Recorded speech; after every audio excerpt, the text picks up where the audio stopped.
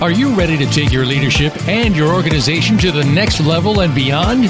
Your competitors will be there before you know it. Today's leaders must perpetually innovate, evolve, and grow faster than the competition.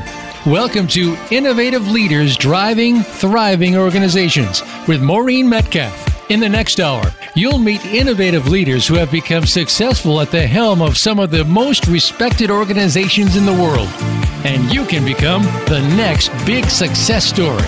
Now, here is your host, Maureen Metcalf. Hi, welcome to Innovative Leaders Driving Thriving Organizations. I'm your host, Maureen Metcalf. I'm the founder and CEO of Metcalf & Associates. I work with leaders and organizations identifying the trends that will most likely disrupt their business and develop business strategies and business and leadership practices to leverage those trends to create strategic advantage. I'm a regular contributor to Forbes and the lead author on an award-winning book series focusing on innovating how you lead and transforming your organization. I'm also an adjunct faculty member in universities in the U.S. and Germany. I am delighted today that our guest is Ken Wiley. Ken has been on faculty at the University of Calgary, Mount Royal University, and Thompson River University in Canada in adventure-based academic programs. He founded Mountains for Growth in 2013 to help individuals and groups gain personal insight and wisdom through their mountain adventures. Ken developed the concept of adventure literacy based on the idea that adventure is always presenting information to us. Our job is to listen and harvest the lessons. Ken holds a bachelor's degree in physical education, outdoor pursuits, is a member of the International Federation of Mountain Guides Association and the Association of Canadian Mountain Guides, and is the author of the book Buried in 2014, which is his path navigating through tragedy. So this Voice America series, my intent is, as the world of work is changing dramatically and what leaders need to attend to is changing along with it. And it's really hard for many of us to keep pace with the change and find an appropriate way to navigate the transitions that we're facing. So this podcast series of an hour show a week is designed to help leaders identify some areas that they may not otherwise stay current with and package it in short elements that are practical and actionable. So the outcome of today's discussion is intended to help listeners come to know the deeper purpose of adversity of failure. So Ken specifically, while he's a mountain guide, is heavily focused with organizations and their leaders and talking about how they navigate through the adversity that they face, which in some cases has been quite different than his own. So in some ways, to help dissolve judgment and move forward with new ways of seeing difficult events. This is particularly important when failures in our current time can be very public, so we as leaders have limited private time to make sense of the failure before it becomes public. And in some cases, this publicity can be humiliating and seem career-ending. So navigating failures with grace and humility and with a mindset of growth can be a skill that that makes or breaks leaders' careers. It can have a profound impact on their lives overall. So Ken, thank you so much for joining us. You're welcome. Let's start a little bit with your story. I realize I tried to do an intro, but doesn't at all do justice to who you are and how you got here. Well, my journey as a mountain professional was in part to work at an operation in central British Columbia out of Revelstoke, where we were backcountry ski touring. And what that means is that we used skins to climb up the mountain and take the skins off and ski down. So the notion was to ascend peaks and then ski down them under human power. And on the third week of our tour of my work there was a tragic avalanche, one that claimed the lives of 7 people. And the event was instantly global. I remember living in Revelstoke, and there were TV and radio broadcasters in my cul-de-sac in the home that I was about to live in, and the pressure seemed, quite unbelievable, and the event seemed more than I could handle at the time, and so this was the start of a really long process. Of course, for many years, I felt grief and felt a sense of survivor's guilt, and of course, I felt a sense of the idea that we weren't sharing the whole story. The conventional wisdom at the time was one where we didn't share details about the avalanche with family members. Oh, goodness. And so family members, of course, wanted information about why this event happened, but the legal advice at the time was to not say anything. I was actually told by a lawyer not to even say anything to my wife. And so it was one where there was information that I was carrying, and information that I knew about the event that the public or family members didn't have. And so what that amounted to being for me was I was carrying a whole amount of information that I knew to be true, but it wasn't well, the conventional wisdom was that I wasn't supposed to share it. Interestingly, one of the families initiated a private investigation into the event and hired a man by the name of Frank Bauman to come and do some research on the event and to gather information at great personal cost to themselves. So one of the things that I now know is that families of victims really want information.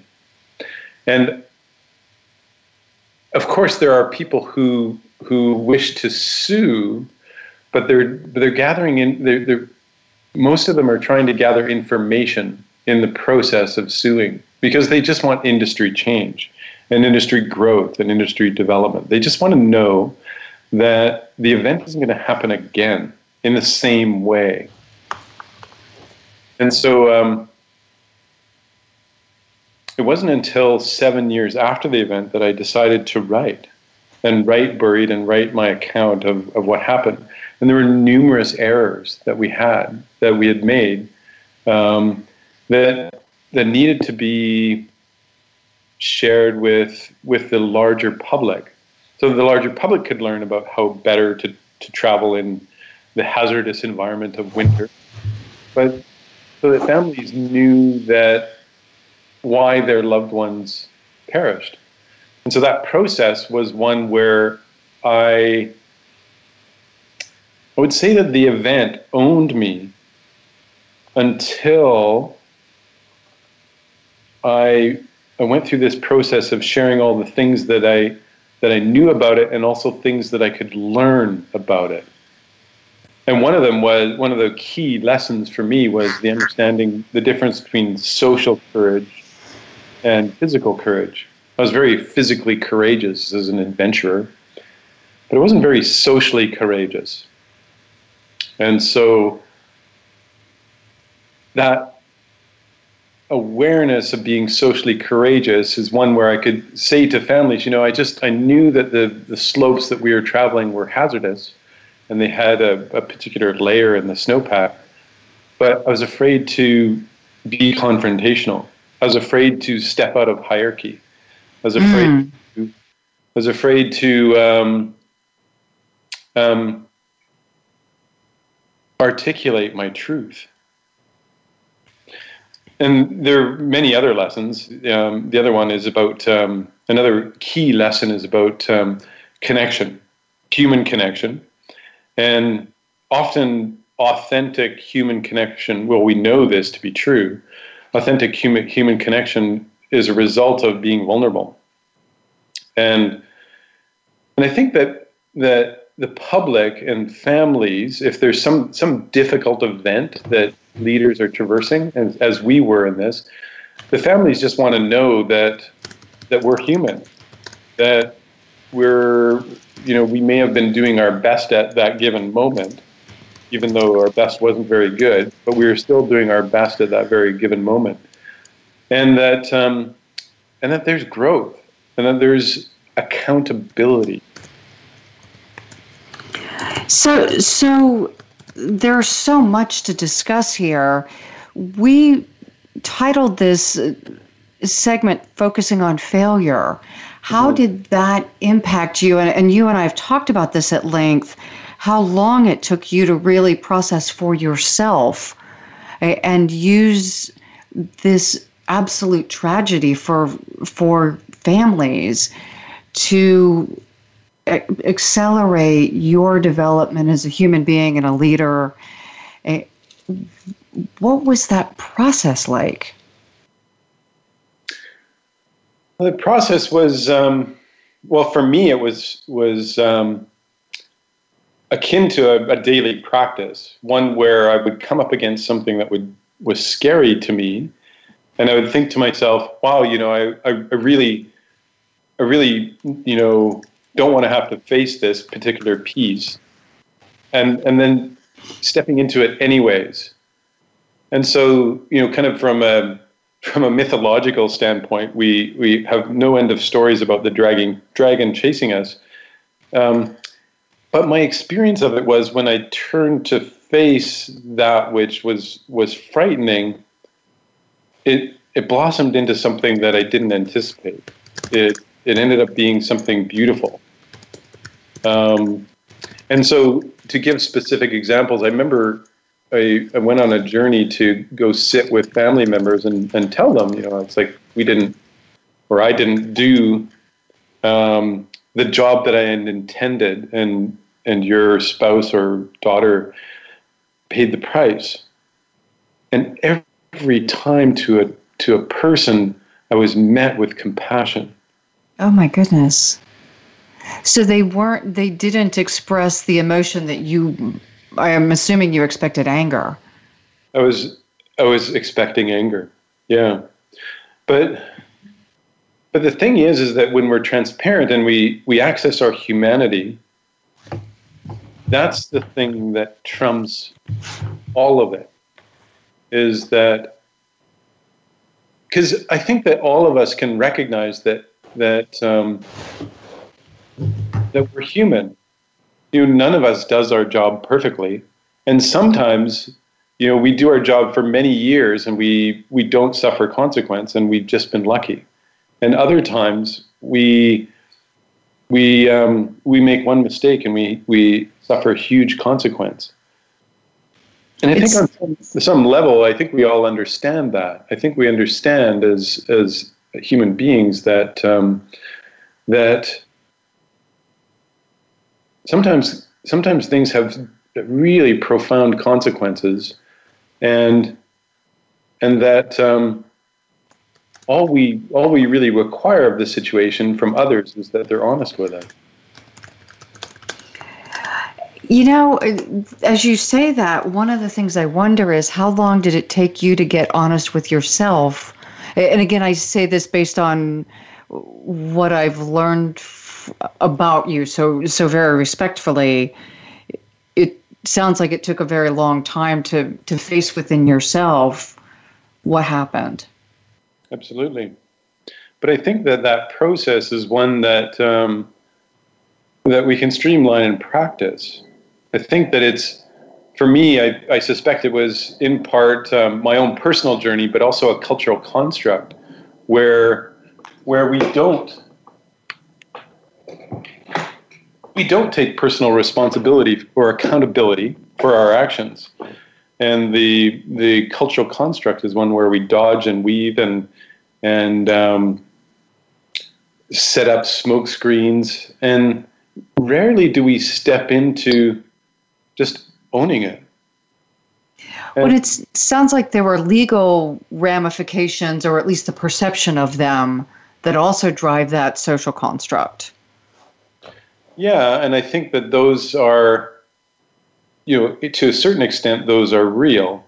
Mm-hmm. But to a greater extent, they're not. The medical profession in North America has been adopting a policy of transparency in many hospitals. And the idea is that there's clear communication so that not only do patients understand the risks to a greater extent, they also understand that the doctor or the attending surgeon is human. And that oftentimes it's processes that need tuning and fixing. And the only way that we can really tune and fix those processes is by being transparent and owning them and making them something that's on the surface that we can actually correct and deal with. And so there's a different wisdom emerging where transparency is the order of the day. So on that note, I'd like to go to break because when we come back, this is a longer answer. Transparency is hard. Admitting that we even made a simple mistake, it can be embarrassing, humiliating, any number of emotions. And when we make a medical mistake or an adventure mistake like you did, there have to be just deep feelings of accountability and ownership of what happened. And so, again, I'd like to explore what was your process when we come back for being able to own it and then have those transparent discussions and ultimately write a book about it.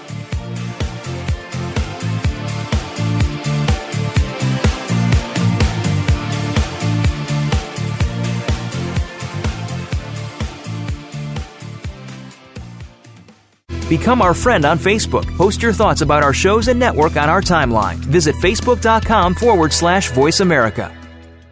Metcalf & Associates is your trusted partner to create perpetual innovation and evolution in your leadership and business. Are you ready to innovate and evolve? Since its inception, Metcalf & Associates has been dedicated to helping leaders evolve their leadership mindset and skills and create organizations that can continually innovate to achieve results in a highly competitive and rapidly changing environment. We help leaders, management teams, and organizations identify and create the perpetual capacity to identify and implement transformative solutions necessary to meet their mission and create strategic advantage. Metcalf & Associates offers proven results backed by leading-edge research and a global network of accomplished consultants and thought leaders. Visit metcalf-associates.com. Maureen and her associates are ready to discuss your needs and tailor a solution to meet your goals. Move forward with Metcalf & Associates. Visit metcalf-associates.com today. Have you friended us on Facebook yet? Why not? Just go to facebook.com/Voice America or search for the keywords Voice America. Once you are part of our Facebook network, you'll receive daily messages about what's happening with our shows, this week's featured guests, and new happenings at the Voice America Talk Radio Network. And you can add your voice to the always active discussions on our timeline. Just go to facebook.com/Voice America or search for Voice America.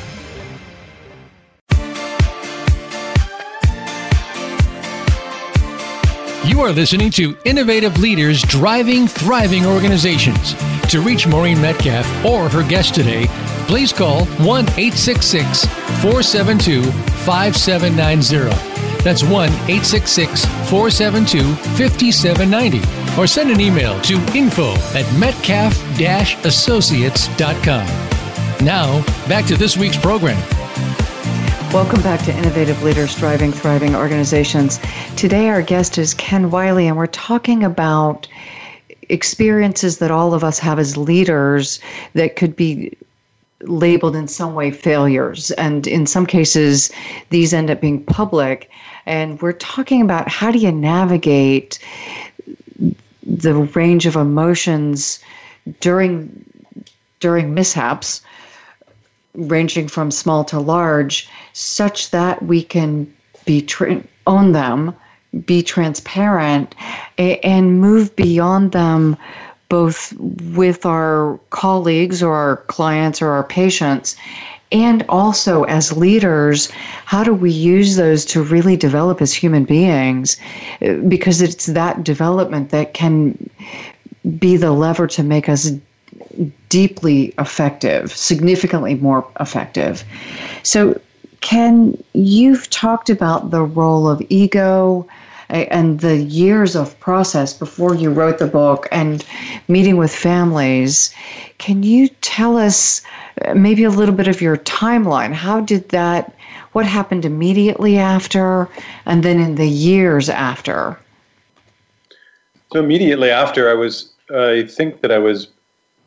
I felt grateful that the headlines were "Nature's to blame for the avalanche," and I felt grateful for that because I think the adolescent energy in that was kind of woven into the fabric of my being was one where, oh, good, there's nothing that I have to learn here. There's nothing I have to do here. I'm not accountable and I'm not to blame. But I think that there was also a part of me that understood that there was something different. And then the years passed, and interestingly, the person I was working for was the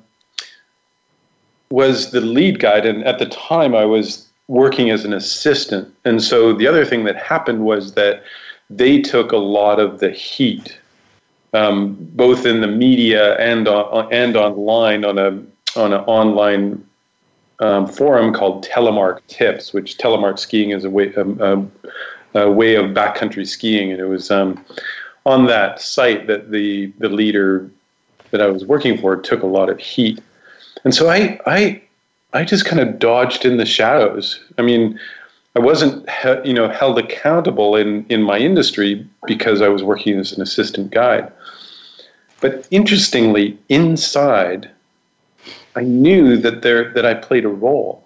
I knew that there was a piece that was mine. I knew that there were things that I did or didn't do that led to the tragic loss of life of several people. And so that truth eventually was something that I was carrying, and it eventually had a profound negative impact on my health. So can you say how you knew what it was that was having that impact? What did that look like? How did I know? Well, that's how I see it now. At the time, it was like, wow, I've got joint pain. Oh, I've got like this frozen right shoulder. And then, oh, my back is out. And interestingly, when I shared the idea that my right shoulder was frozen, a friend of mine, completely unsolicited, said, yeah, it means you're not sharing your wisdom with the world. That's what the right shoulder means. Okay. And that's why I wondered, how did you differentiate between, I'm just getting old, I had a hard job. Yeah. And this idea that that our health is in part related to what's going on kind of on a spiritual level. And again, that was exactly the answer I was looking for, is that it didn't just come to you in an email. No. It kind of a spiritual email. And I remember collapsing in horrific back pain on my home office floor, and the words "Okay, all right" came out of me. And that's interesting. And I envision in my mind's eye this spiritual body with a voodoo doll of me, and they're just inserting pins until I would actually pay attention and hear the message of it's time you sat down and told your story. And Maureen, it didn't have to be that difficult. And yet it often is, isn't it? As a society, we're not taught these things. We're not. And I think that that's what I'm interested in sharing is helping people through the process of stepping into social courage and being accountable. And that's what I'd love to hear more of. We kind of keep pointing to it, but what is that process? How did you get there? Because you said early on you hesitated to make observations, and I'm imagining people spending a lot of money to get where you're guiding them, and then to say, oh, the weather's not good, too bad you lose, probably meets with some pretty strong resistance. So yeah. What Absolutely. Go ahead. Yeah, industries have cultures, and they have kind of codes of being, and to in my case, that was something that I had to traverse through. Was it's really difficult for mountain guides to be transparent, because they can always see that, wow, we work in a really hazardous environment, and things happen. And boy, I've been really lucky in my career that nothing's happened. And so it's really hard for us as individuals within an industry to be transparent and lay lessons out on the line.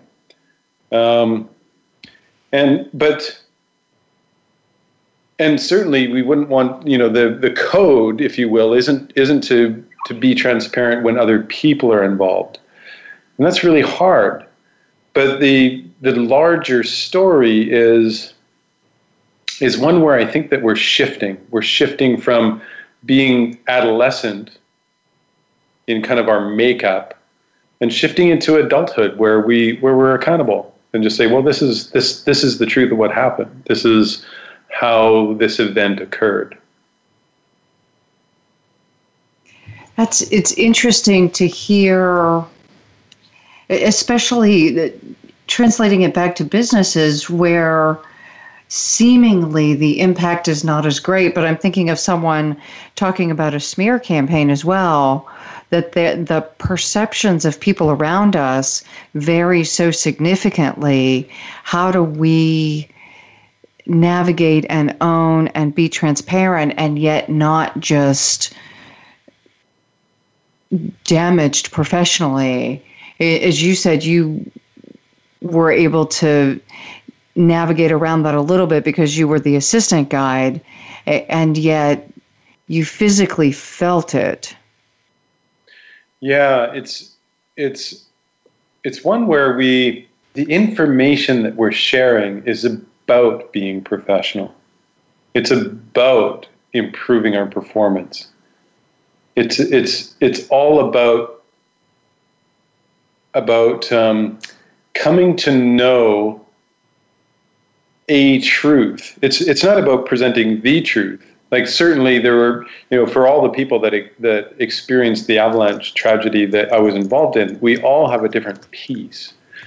And it's about sharing our pieces. It's kind of akin to if it's a map that we need to navigate the next section of our careers. Our colleagues and people who experience events, they'll have a piece of it. And it's important that we share our piece of that map so that we have a whole picture, so that we can navigate the next section. And mountain guiding has really, it's really become something that requires those bits of information, because as we become more technically proficient, we're going to more and more hazardous places. And so we need all of the information in order to make the best choices possible. So I want to go back to the idea that with as much information as you have, and the idea that we are piecing, I love the construct, I guess, that there, for any experience we have, you have your truth, and I could have a very different experience of that. I was held up at gunpoint in a hair salon. There were three of us, the hair cutting guy and two of us who were getting our hair done.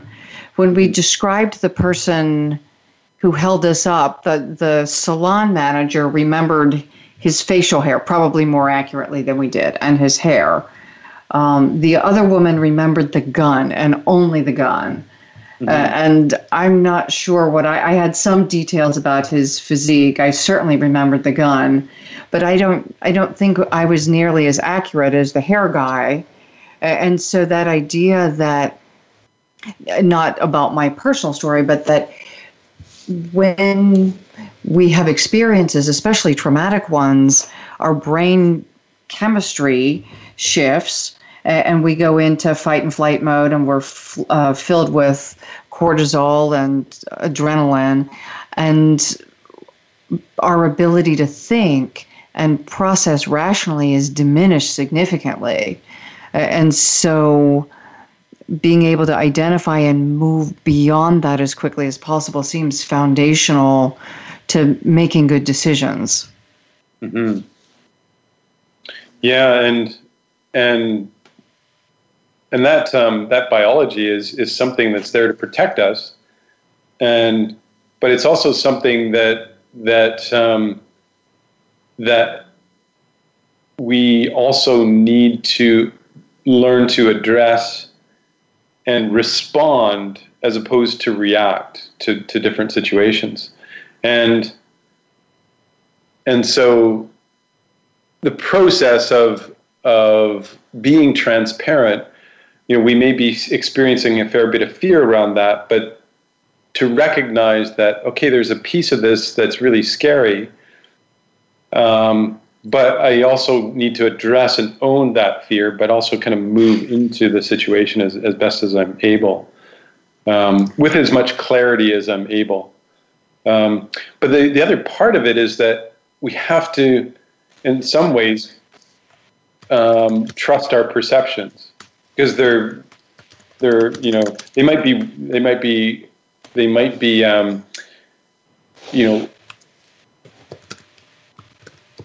might be challenged a little bit, but they're all that we have to go on. And the only way that we're going to heal our perceptions if they're warped is by that whole dialogue of going into them and sharing them. That's an interesting point. Again, is for leaders. I use 360s and tools like that, mm-hmm. so that they can address misperceptions. So the gap between how I see myself and how other people see me, yes. Even if I'm more humble, may mean I don't step into places that I could because I've underestimated my capacity. If I've overestimated, I step in places I shouldn't also.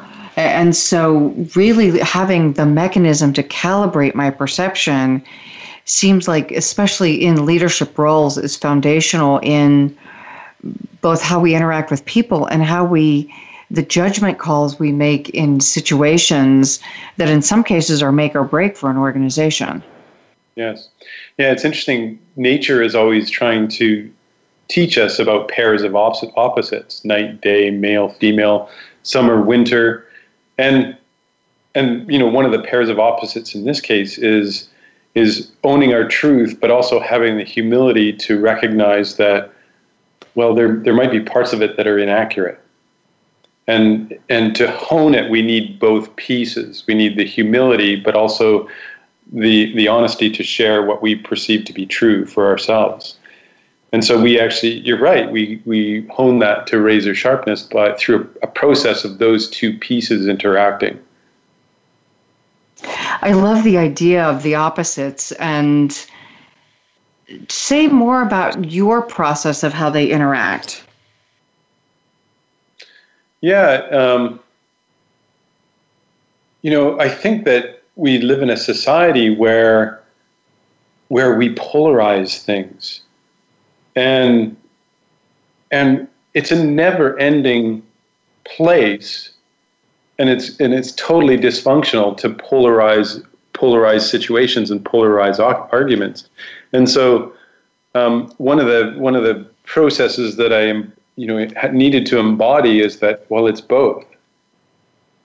For me to heal and move forward with information about this tragedy, it was, the guy that I worked for has a totally different perspective on what happened. And that's okay. There's truth in that as well. But the truth is often much larger than we perceive, or even kind of want to perceive sometimes. And the truth is everything. Of course, if nature played a role in this event, but it's also true that I wasn't blindsided. There were elements of it that I saw coming. So I have a different piece that I can add to that larger picture. And so the pairs of opposites are, okay, so nature played a role in this. It's partially to blame. It's not entirely to blame. And I think that there in this case, there was a human element to that. And I think that we're reticent to kind of, open the conversation up to greater possibilities. And just saying, of course, that's true. That's true as well.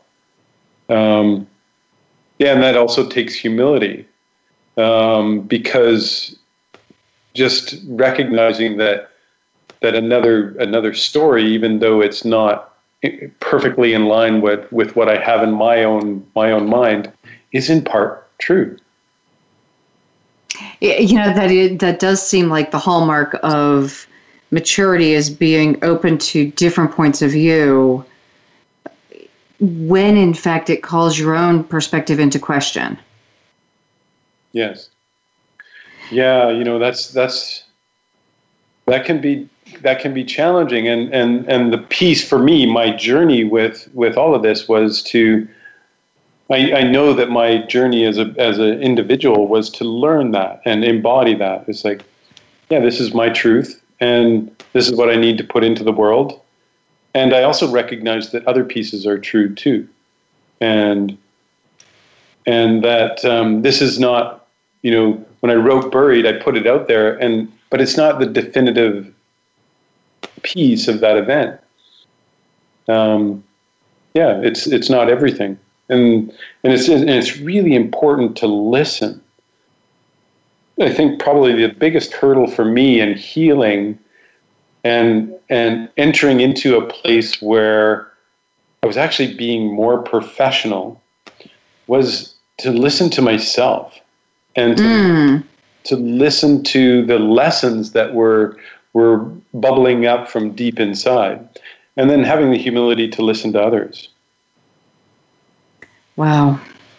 On that note, let's go to break, and we will be right back with Ken Wiley and Maureen Metcalf, and we're talking about Ken's experience with the tragedy he faced in being buried by an avalanche, and how do we as leaders leverage the mishaps that happen in our professional lives and our personal lives to really deepen our capacity. And as Ken was just brilliantly saying, how do we use it to refine our judgment?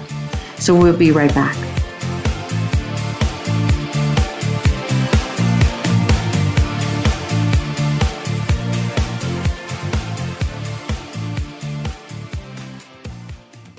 Become our friend on Facebook. Post your thoughts about our shows and network on our timeline. Visit facebook.com/Voice America. Metcalf & Associates is your trusted partner to create perpetual innovation and evolution in your leadership and business. Are you ready to innovate and evolve? Since its inception, Metcalf & Associates has been dedicated to helping leaders evolve their leadership mindset and skills and create organizations that can continually innovate to achieve results in a highly competitive and rapidly changing environment. We help leaders, management teams, and organizations identify and create the perpetual capacity to identify and implement transformative solutions necessary to meet their mission and create strategic advantage. Metcalf & Associates offers proven results backed by leading-edge research and a global network of accomplished consultants and thought leaders. visit metcalf-associates.com. Maureen and her associates are ready to discuss your needs and tailor a solution to meet your goals. Move forward with Metcalf & Associates. Visit metcalf-associates.com today. Have you friended us on Facebook yet? Why not? Just go to facebook.com/Voice America or search for the keywords Voice America. Once you are part of our Facebook network, you'll receive daily messages about what's happening with our shows, this week's featured guests, and new happenings at the Voice America Talk Radio Network. And you can add your voice to the always active discussions on our timeline. Just go to facebook.com/Voice America or search for Voice America.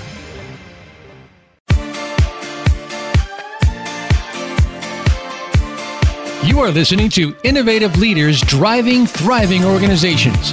To reach Maureen Metcalf or her guest today, please call 1-866-472-5790. That's 1-866-472-5790. Or send an email to info@metcalf-associates.com. Now, back to this week's program. Welcome back to Innovative Leaders Driving Thriving Organizations. Today, our guest is Ken Wiley, and we're talking about the impact of fear on leaders. And so one of my passions, as people who've listened to this before have heard, is the idea of leadership maturity. And part of the way we mature as leaders is to metabolize what we would call disorienting dilemmas or crises, and leverage the failure or the crisis as the growth catapult almost. And Ken, when we first met, or before we met, I watched some of your videos and you talked about the ego part of your journey. And I think that is something really rich for us to talk about in a real life example of what does this maturity look like? Because what stood out for me was what you were sharing is in fact that very precious experience of a human being maturing as a leader by being willing to, and you've talked about it through this whole interview, being willing to go inside of yourself and face your own roles and become a different person, make a different meaning out of what's going on in your life. So can you share a little bit more about that? Well, it's interesting that you say become a different person. And I think that's one of the biggest challenges from a professional standpoint of maturing, is that it's really easy from an egoic standpoint, it's really easy to kind of stop the learning at the technical level. And you also mentioned, about changing your person. If we stop the learning at the technical level, then it's something about, it's challenging, and we have to face, kind of this ego defense of we didn't do our jobs perfectly. But there's always something that underpins that. And we know that that from research that it's errors in judgment that typically are the largest contributor to errors in the workplace. And we know that from the police profession and the police and fire. And so to go that next step and identify something that's very personal is I think key. But also really quite frightening, because we're looking at pieces of ourselves that we might not have ever looked at before.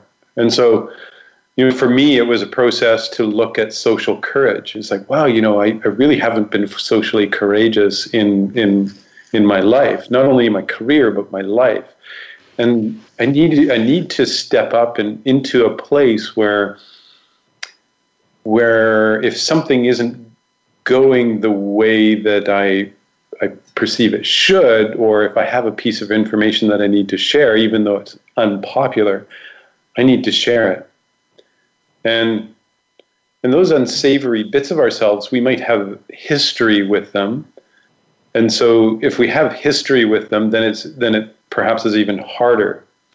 because then we realize that we open this whole place that we haven't visited before. And I think that our egos protect that to a large degree. In that way, I think our egos are designed to keep us alive and safe. They're not designed necessarily to propel growth. And in fact, the models that we use are called ego maturity. So it is, in fact, the work is to help the ego mature. And it does or can feel incredibly frightening. Yes, absolutely. And fear is okay. I mean, fear can be our friend. And you mentioned that the ego is there to help us survive. And I think fear is part of that. But fear can be, when misapplied, and our ego, when misapplied, can be misdirected and and lead to a place that doesn't really help. And well, certainly if we're blocked by fear or ego, then we don't mature. Absolutely. So for you personally, what was it that allowed you to face that fear and face your ego and do what sounds like very deep and profound work to move to what I would imagine is several levels of maturity higher now than you were when this happened? Yeah, I think it was the process of writing. Okay. And I would write a passage and I would say to myself, oh my God, I can't say that.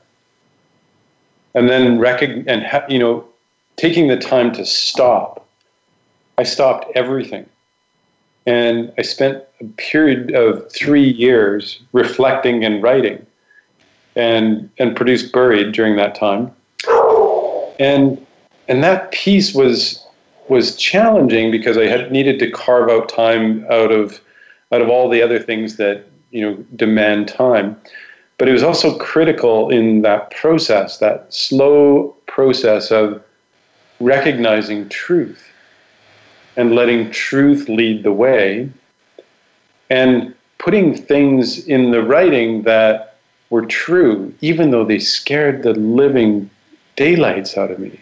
Mm-hmm. And I'm getting goosebumps telling you about it, because it was a process where I'd put a sentence in and go, oh, I can't do that, and take it out, and put it back in and take it out. And eventually just realize, oh, this is ridiculous. Like, what am I doing? And so, in some ways, it was the warrior's journey, and I was battling myself.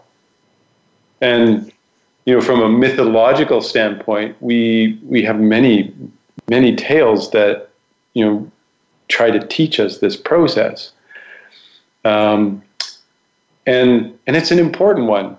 Gandalf falls into the black pit of despair with the Balrog, and the Balrog might represent our ego. And we need to battle it, and that battle, through that battle we turn from Gandalf the Grey to Gandalf the White. Mm-hmm. And so your battle was the 3 years of writing, and I'm assuming, having written, there's the put the sentence in, take it out, change it. But for me, there was also hours and hours of walking and reflecting. Like, yeah. What does that mean? What does because something would come up and then there's a feeling or a thought or a complete change in making sense of something. And then I'd go back and it wasn't a rewrite of a sentence. It's a rewrite of a whole segment, especially when writing some of the case studies. And who I am, to your point, changes through the very personal process of writing, and yours was way more personal than mine has been. Well, it's all individual. I think that we all have different things that we're traversing and learning about, and it's all very individual. One of the things that scared me most to write about was Vern Lunsford. Vern Lunsford was a man who was behind me before we traversed into the slope that avalanched. And he said to me, I don't like this situation. I don't like being below the other group. I just don't like this situation. And I said, neither do I. And one of the deepest lessons that I learned, and Vern didn't live. Oh, God. Okay. And so we traversed into the slope, and it avalanched. Well, what I said to Vern was, I'll go check it out. But I was too afraid to communicate the larger picture, and I exposed all of my group to the slope, and it avalanched, and Vern didn't live. And when we're making decisions in either high risk environments, we'll just call it that, because lots of environments are high risk. They might be financially high risk, or socially high risk, or physically high risk, as this was in this case. To really deeply listen to the people that we're leading is critical, because we all have a piece of it. We all have a stake. And my deep lesson, in this situation was a misapplication of hierarchy. If I had really listened to Vern, I would have said, yeah, this is crazy. Let's not do this. But I had this, I believed in the hierarchy of the other guide. He would have been upset that I didn't follow. And I also believed in the hierarchy of myself. It's like, okay, well, I need to do this, and Vern needs to follow. And it's profoundly unethical. It's something where, especially when somebody suffers the consequence of our actions and they spoke up. Yeah, as you're saying that, I can, and having hiked and been afraid of things, it's certainly nothing nearly as extreme as you're doing, but I can feel the sensation of the hiker being concerned. Yes. Or the adventurer being concerned, and also you as the guide having to navigate your own fear and ego and meaning making and police in the world, having someone above you in the hierarchy. Mm-hmm. Yeah, and pedestals are really kind of dangerous things. And there's only really one direction we can go from a pedestal. And so to have the humility to open and when we're off the pedestal, when we step off the pedestal and we, as leaders, have the humility to ask the question and listen to all of the answers, we end up making better decisions. And we don't put the pressure on ourselves to come up with, the right solution for everyone. It's, great leaders listen. And they listen and they take time. You know what? Let's end on that note. Great leaders listen and they take time. So I'm going to read back a couple of several other things. First, just Ken, thank you for sharing this very profound experience for you as openly as you have with me and with our listeners. And as several people in our listener group are leaders who are also navigating their own way of making meaning of a failure or a misstep, and they're feeling either embarrassment or ashamed or fear about how to navigate forward. Your candor in sharing that the way forward is forward, that it is in meeting the ego and the fear with rational, good judgment to go forward are certainly critical, and that we don't grow if we're not stepping into that. So you have a couple of programs that I want to make sure you can give our listeners contact information for, and then I'll wrap us up. So Mountains for Growth and also Adventure Literacy. How would someone find out about these? I do workshops on adventure literacy, and there's a page on my website at www.mountainsforgrowth.com. And that program is really fantastic. And what we do is we traverse into the whole idea of paying attention to what the real lesson is. And so an example might be my journey of understanding what social courage is. Through the process of reflecting on this event, and also other programs that I do some leadership training programs. I have a GAP program or a bridge building program where we build a bridge, and so people can jump on there and have a look at the different offerings. Great, thank you. And I apologize for cutting us off, but I want to make sure that we are able to wrap up. Thank you to our listeners. I would love to hear your feedback. Either email me at info@metcalf-associates.com, or we have a new group. It's on LinkedIn, and it's Innovative Leaders Driving Thriving Organizations. If you are interested, we would love to hear your feedback or pose questions. Many of our guests are also part of this group, so you can continue the dialogue with me and with them. Ken, thank you so much. Thank you, Maureen. This has been it's been lovely to spend time with you.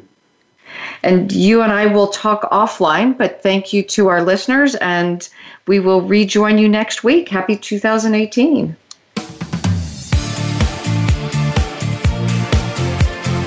Thank you again for joining us this week. Please tune in for another edition of Innovative Leaders Driving Thriving Organizations with Maureen Metcalf next Tuesday at 11 a.m. Pacific Time, 2 p.m. Eastern Time on the Voice America Business Channel. We hope you'll join us then. Drive and thrive, and have a great week.